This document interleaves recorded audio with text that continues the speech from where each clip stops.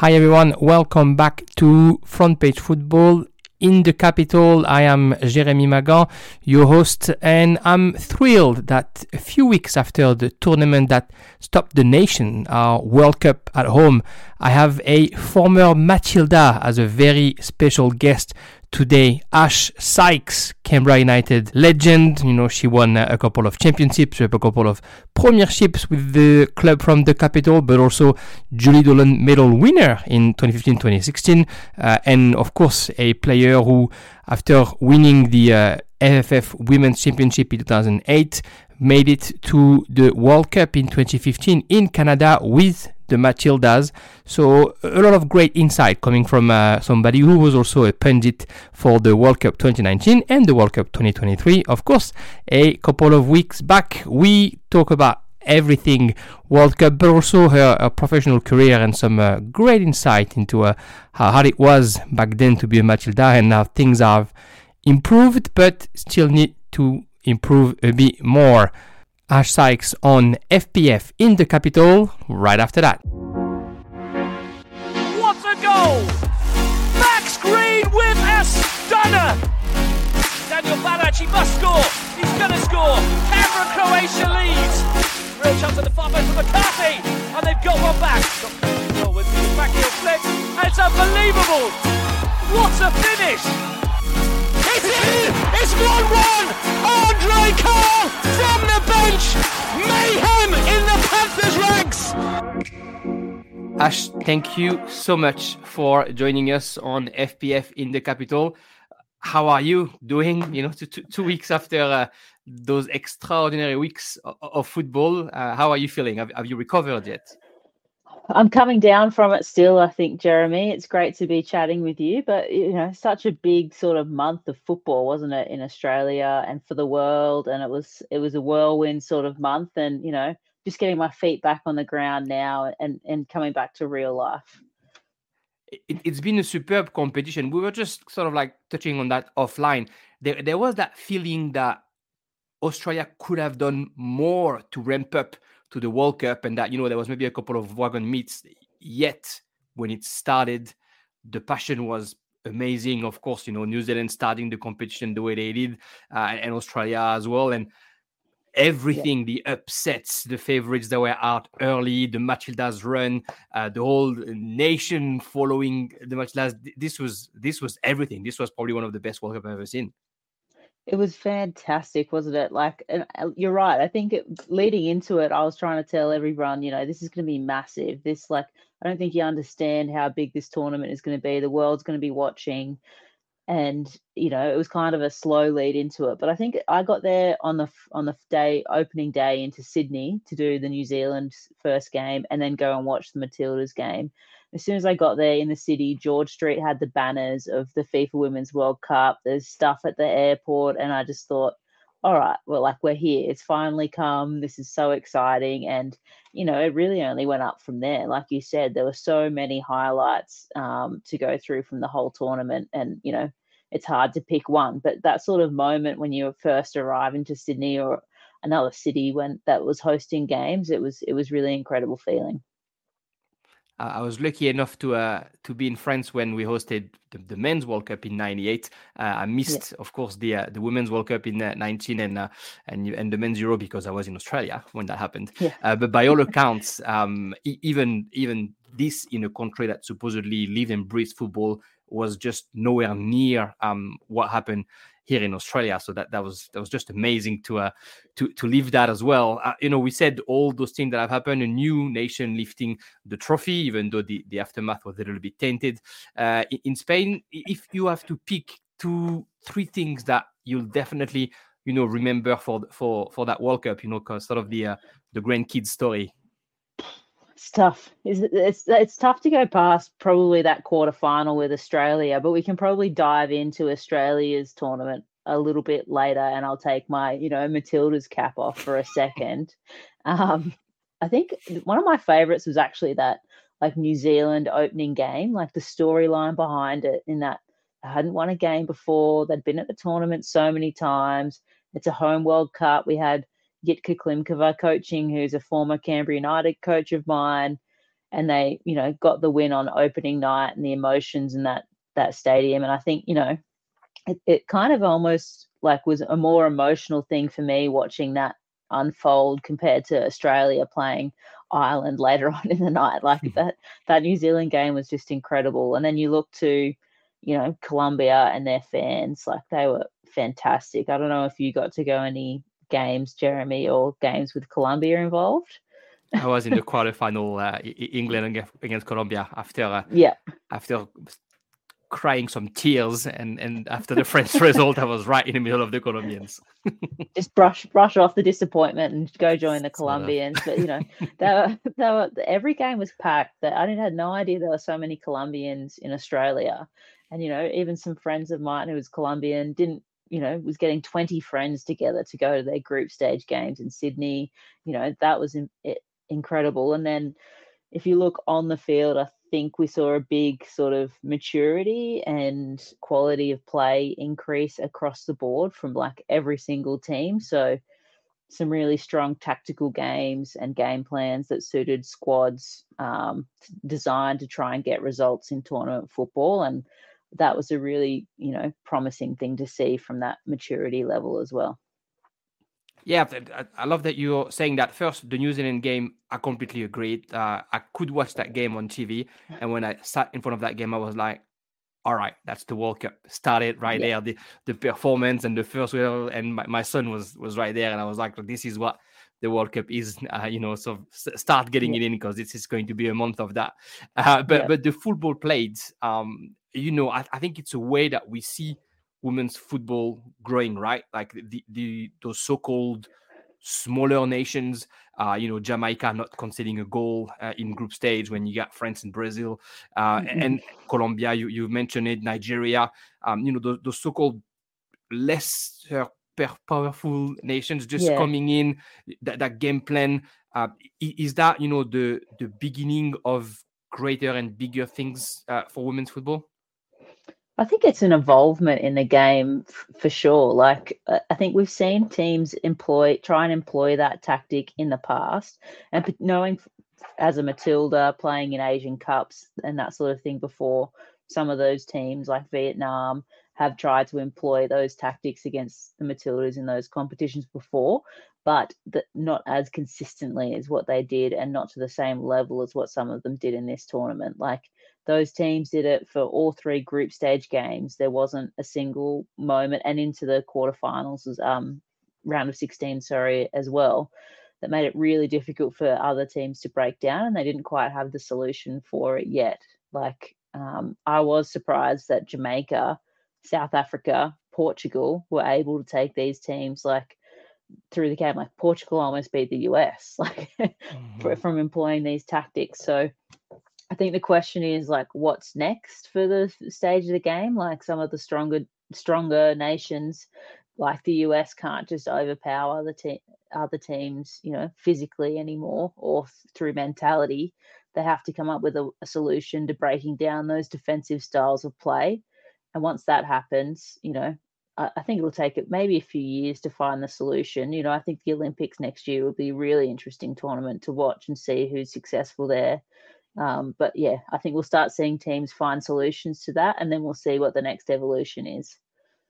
Yeah, it's an evolution that calls for more evolution, right? Because of course, right now the game has sort of become European centric, with the league in England taking so much space and outshining even the WSL in the US. And I think we're seeing probably the players who are playing in that league, when they come back to their nation, really bringing what they've learned. And it's probably it's amazing to watch, but it's probably what brings that much difference. Let's talk about, because it's a world game. Sorry, Jeremy. All these players are going overseas and learning how to play instead of, the South African team is an example. If they're all staying and playing in South Africa, that's great. But if they're going overseas and playing and learning different styles of football and at a higher level, they can bring that back to the national team, and that gives that coach the tools to sort of employ these tactics against, some of the stronger nations. So it's just, it's great to see it really become a world game. Like, England, Spain, France, the US, all the Scandinavian countries, Germany. There's leagues everywhere that people can take advantage of. And it's kind of the World Cup where you think coaches in those countries would think there's a very good defender that I've seen in that Jamaican team or South African team that I can actually bring and make a real difference. Yes, for sure. I agree with that. There'll be a few players getting plenty of opportunities after their performances at the World Cup. Yeah. Talking about it, I just remember all I felt during the World Cup. That's great. It hasn't left yet. Let's talk about Australia. Let's talk about the Matildas. I mean, of course, although you were a very objective pundit, you were here for the Matildas, and I think I was expecting some support. I said it, in France, 98 when France wins, I'm there, and then the other tournaments, we know in France what it is when a country rallies behind the team. I was just impressed. I was relieved to see that everybody was so much behind the Matildas, whether it was in bad and in good. I think it was stupid what happened around Kerr at the beginning of the competition, as if she was the only one who could actually get that team to win. But then seeing them winning over Canada without her, and the game against France, which I was outside the stadium walking towards England, Colombia, and all I could hear was, until somebody tapped me on the shoulder and was like, "You lost, mate," which was just very funny. Unlucky. Yeah, it was an interesting experience with my French jersey on. But look, if we're going to lose against anybody, it might as well be Australia.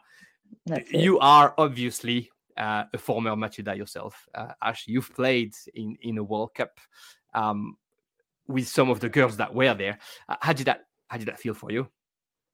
Oh, it was fantastic. Like, playing with some of those girls, you can have a real, you want them to do well. Like, you're still a little bit connected to the team on a personal level.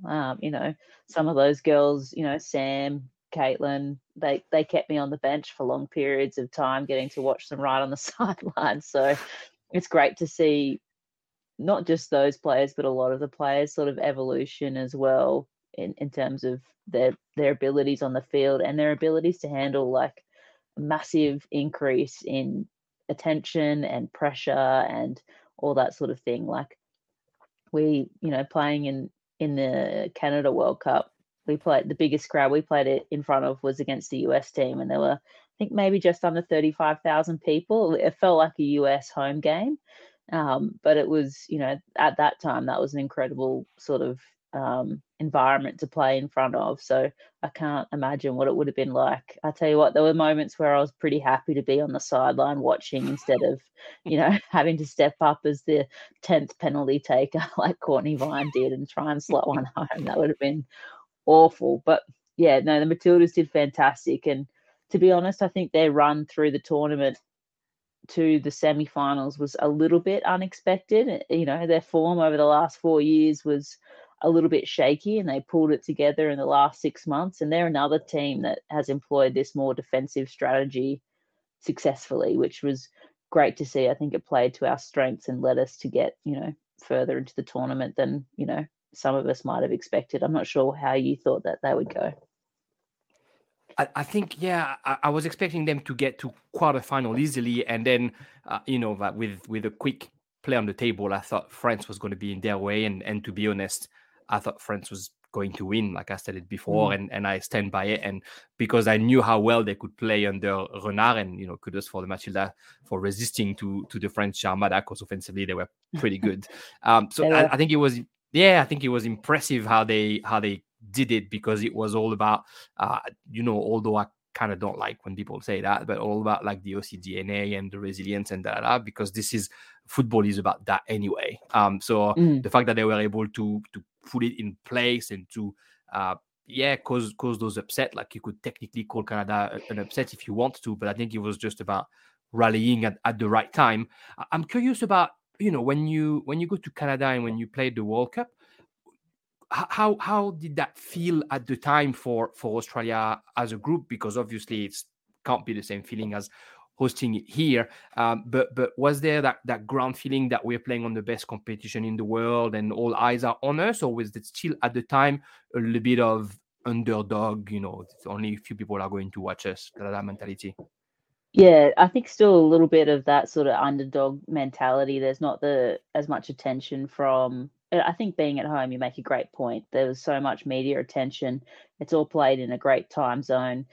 Playing in Europe for the France World Cup in 2019 or in 2015 in Canada, you're sort of battling against that a little bit. But I think even if I think back to, say, 2008, when I got my first cap for the Matildas and the W League started then, compared to 2015, like the incremental growth of attention was impressive even then. And you think about, it's gone even further than that between 2015 and now. Like it's crazy to think that's about 8 years ago. Like it feels like there's been so much development in terms of professionalism, attention, support, least of all to mention pay for most of these players. Like it's an incredible thing. And I think the thing that surprised me most was the casual observers that were watching the games, like walking down the street or walking into a cafe and there's a group of cyclists sitting there having coffee and they're talking about the Matildas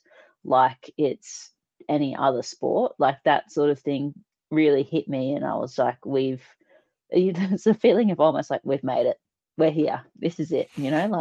They're talking about football and it's women's football, and those are sort of pinch myself moments. I think it was incredible to see. I wish anybody who loves football had been with me that day. I work in the restaurant, and the day after they play against France, of course, I get teased a little bit. But then there's a table of corporate guests having lunch, and they were arguing over the fact that if you get 2 yellow cards in 2 different games, it's the same thing as if you get 2 yellow cards on the same game. The real person who discovers football for the first time and is trying to understand the rules. But I thought it was amazing because there was people around the table educating the one that didn't know, and that's just spread the message. And the fact that the Matilda did this, I think, speaks volume about what happened.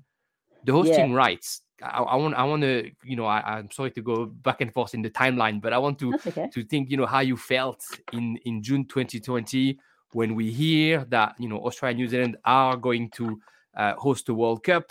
We all remember the video of the socially distanced Joy in the headquarters and how everybody was obviously so happy. Did you always know at the time that you would get involved in that home World Cup one way or another? One way or another is a good way to put it. Like, I think from that moment, I was trying to tell everyone, like, this is going to be massive. Like, get your tickets, get involved. Friends are starting, like, even if it was just going to be as a fan, I was going to be there. Like, friends and I were planning trips around Australia, following teams around and all that sort of thing. So, these are sort of once in a lifetime opportunities for Australians. France hosts tournaments maybe a little bit more often than us, but also 2019 for the women's, but 98 for you guys is sort of the last big one. But you're not going to see this again. And I think even in the lead up to it, like, I bought stadium passes for Sydney because I was just determined to make sure that I didn't miss out on anything. But sort of 18 months out from then, I knew that I would be working with Optus. After doing the 2019 World Cup with them, I was keen to do it again. It's such a great way to get involved in the tournament and watch it. And it's challenging, but it's a lot of fun. So, you know how it is. You get to sit around and talk about football, which you'd probably be doing in the lounge room anyway. It's just nice to do it on TV and with some friends. So, I was super stoked to get involved with Optus Sport, and we had a little bit of a lead up where we got to shake the cobwebs off a little bit during some WSL games, and then getting to do it in your own time zones. Delightful, watching the 2019 World Cup, and we're at 2 a.m. in the morning, or call times of 2 a.m. It's a tough one, and you at the time sort of wondering how many viewers have we got here, but that certainly wasn't a concern this time around. How hard was it to actually get on those games and commentating, all the pre-work that you do? I mean, obviously it helps that you're such a great football player yourself, and that you feel the game, and so so it's easier to talk about it. But the pressure of, I guess, performing at home as well. How was that for you? Well, look, there were a few nerves for the first one, to be honest, because it kind of you hear the intro sort of play, and you're like, oh man, this is actually happening. The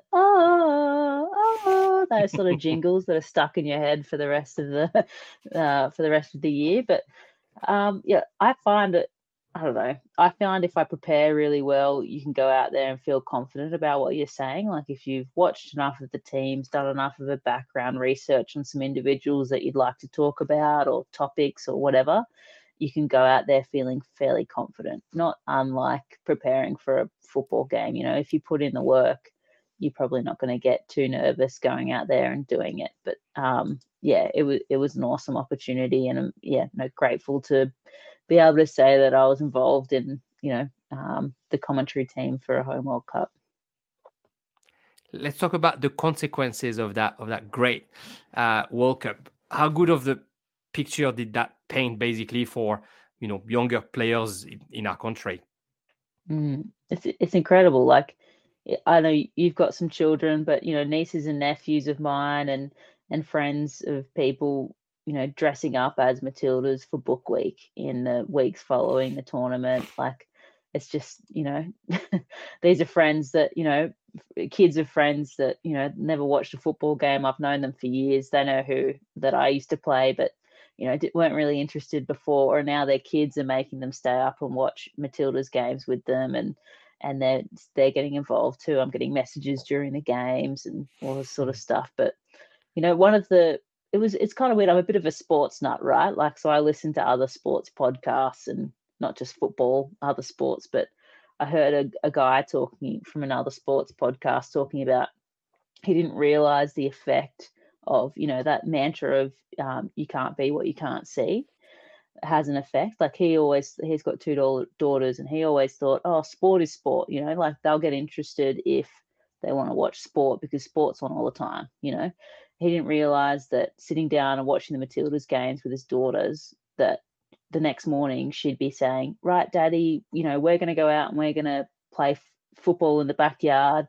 I'm the Matildas, you're France, let's go, sort of thing. And like that, I think for him saying, that moment, he realized that it does have an effect on kids to see the level of attention, the normality of it, the fans, everything would make not just girls but boys want to get involved in football and sport. And I think that sort of speaks to the effect that it had, not just on this individual but on lots of other people as well. And I guess part of the legacy plan that Football Australia has put together is, can we take advantage of that?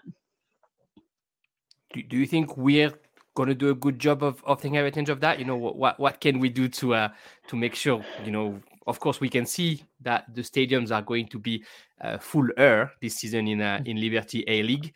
Do you think we have what it takes to make the most of it? Maybe.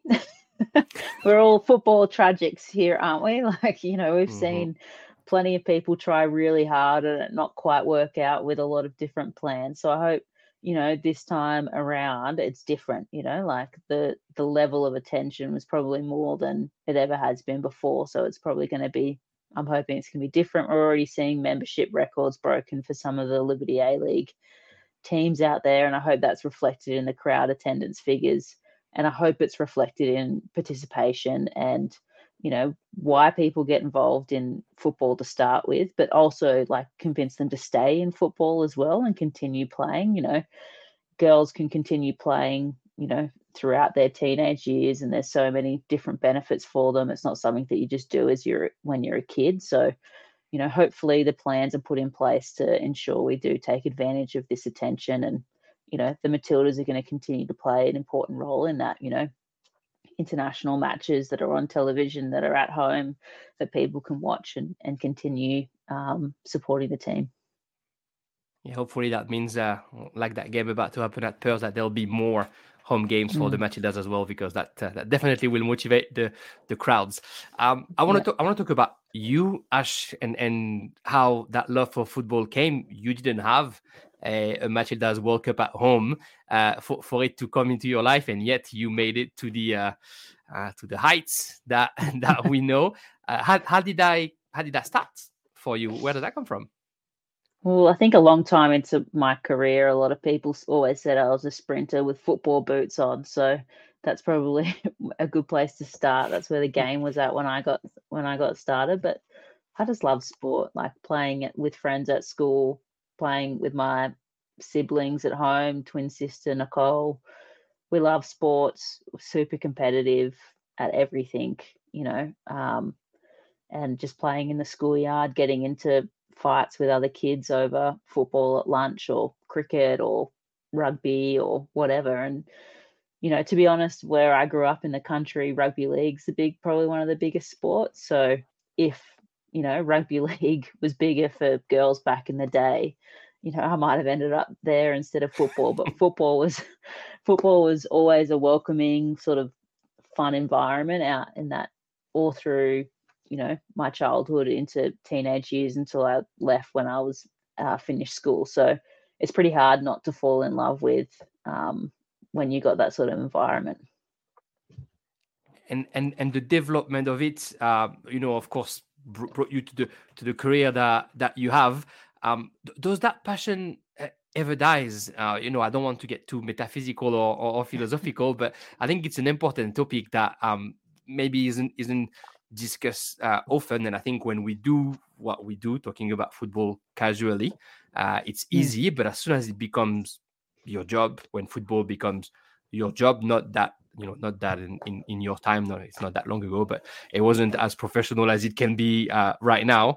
How hard it is for football players to keep going year after year when they love that game, but they don't have a choice. They actually have to wake up and go to training and to maintain in form.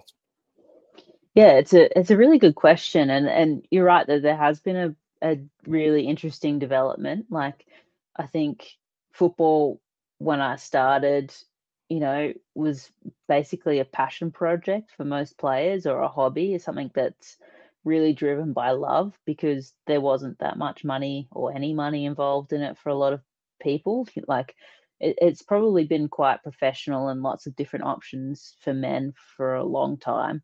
But, you know, even now for the Matildas, there's only 20 contracted players, and that's in all of Australia. So everyone else outside of that has to, you know, there's league options outside of that now that will help you get, you know, 12 months of employment that makes it better. But, you know, up until I left, which was about 2017, that was still the case. So even for the A leagues, you know, it's gone from the passion project into more of a job, which I think has pros and cons. You know, it's more professional. You can approach it with a different mentality, but I do know that there's, you know, it's something that I struggled with during my career. You know, it goes from being that fun sort of thing to being able to pay rent next week relies on me getting picked in this squad or getting picked in this team. So that's a hard adjustment to make when you've really just relied on it as fun previously. And I think that transition will continue to happen. And I think ultimately it's good for the game because, you know, people can devote more time to it and the quality will continue to increase as well. It's a hard one. What you're saying is kind of like what I wanted to go to as well. You know, if you talk about the money that some players are making in Europe or in Saudi Arabia, the hot topic, you play three game and you're okay for 7 years. If you decide to stop your job to become a professional football player, Liberty A League or anywhere else, it might be okay for a couple of years, but you probably don't have yet the feeling that you're going to be safe for a long time. So how do you think we go about, you know, helping the players sustaining that love and sustaining that, you know, ambition and not that will to give up at 25 once you finish your studies and football was just while you were studying? Yeah, no, it's exactly right. Like, to digress a little bit, going back in time, before the 2015 World Cup, we were basically in camp the whole time. So, you know, you'd be in camp, you know, Monday to Friday, go home on the weekends. And that was for like 6 months leading into the World Cup, along with a few international tours. So if you weren't a contracted player, you get paid a daily rate for the days that you're in camp. And essentially, I was a fringe player. So I went through that whole 6 months, waiting on a Friday to find out if I'd made it in the next Monday to go back to camp. And you can't hold down a job at the same time because you're training a whole week. So, you're just waiting to see, have I done well enough this week to make it into next week, so that, now I know, do I have to find another job on Monday, or am I going back to play football? Those are the choices that you kind of had to make. And it wasn't enough money to plan your life out from there. And ultimately, you make the decision to walk away from the game because, yes, maybe I can make enough to live off, but it's not setting me up for life. It's not going to allow me to buy a house. It's not going to allow me to, do much more than live day to day. So they're the choices that I think meant that a lot of players from my generation left the Liberty A leagues earlier than what they probably could have if it was more professional. And that means that you lose talent to the a talent pool to the competition. That, imagine if there were a bunch of 30-year-olds that could still have been involved in the game at the moment and help the league through getting a young influx of players. But we weren't in a position to be able to do that. So now I think they are, full home and away, which we've been crying out for how many years, is finally happening. We've got 8 months of football, 7 months of football now for the girls. And that, I think, takes a big step towards meaning that you don't have to make those sorts of choices. People can stay in the game for longer. And all these players that are developing in the A-leagues will form the foundation of the next generation of Matildas, whether they go overseas early or whether they stay in the league for a little while.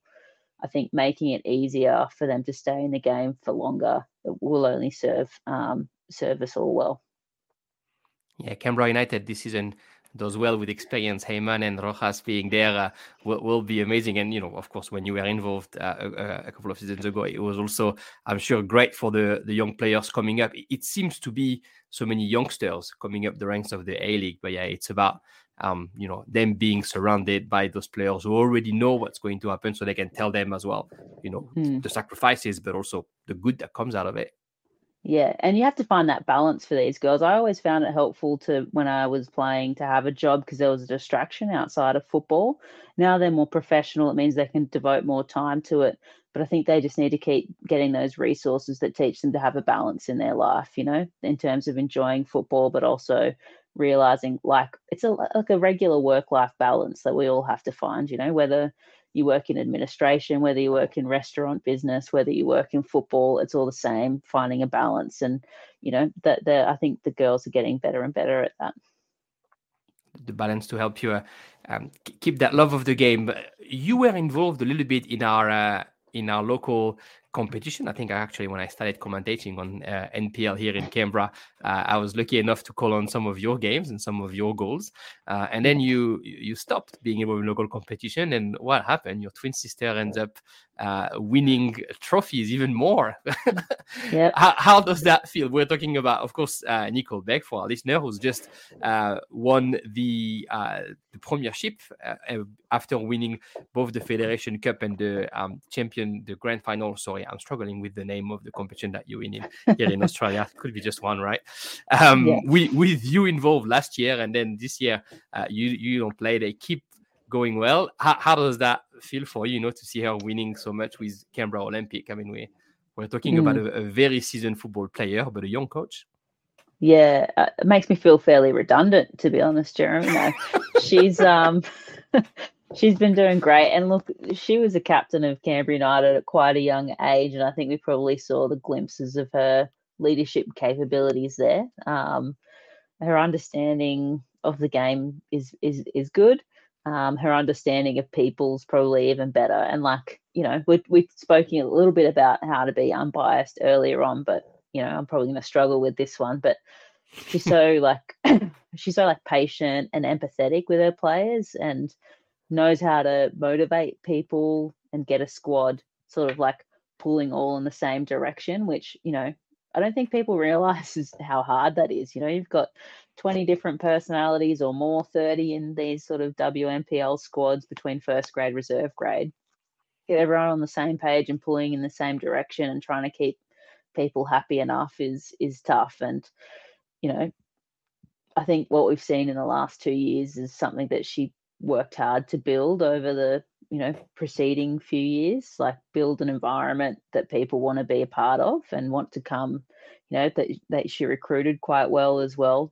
Like people want to come and play for that environment that she's sort of cultivated. It's not quite the All Blacks mentality of like a no dickheads policy, but like something along those lines. The person's probably more important than the player and fitting into that environment. And then she can coach them from there to employ a certain tactic. So, I'm a pretty proud sister watching her do her thing as a coach. And, I hope that we'll see how she goes in the final series, I guess. So she is actually a good coach. She wasn't just luck and passing you the ball so you could score last season. Yeah, exactly. The game tactic, pass it to Ash. No, actually, she can do something. I was bludging for most of last season, to be honest with you. I was the one relying on the rest of the team to do most of the work. She's having she scored a goal herself as well. She's having a great season. Unfortunately, she injured herself when she scored, but it's great. It's great to see her succeeding like this, and I'm quite curious about what the future holds. She is absolutely a young coach, so hopefully more success coming your way, starting with the finals next week and the weekend that follows. Ash, I'm going to ask you one last question. Of course, you said it, home and away this season in A-League, finally a full season. Where are we going to see you, Ash? Are you going to be, with me and my family at Makela supporting Canberra United? I did get my season ticket. Or are you going to be doing being your pundit self? I think no matter what, I'll always be supporting Canberra United. Whether at every opportunity I can get to be on the sidelines of Makela is pretty special, hey. And I'm hoping that there'll be plenty more people joining us in the stands to watch them this year. But if an opportunity comes up to do punditry, I'll be doing that one as well, and we'll see what opportunities come along. With Paramount Plus or 10, we'll see what happens. But otherwise, I'll be completely biased and commentating on Canberra United games. That one's going to be pretty hard as well. As you should. Ash, thank you so much for your time today. Thanks for asking to come on the Front Page Football in the capital. It's great to have a former Matilda and somebody of your talent in our show. Thank you for your time. Thanks, Jeremy. Thanks for having me.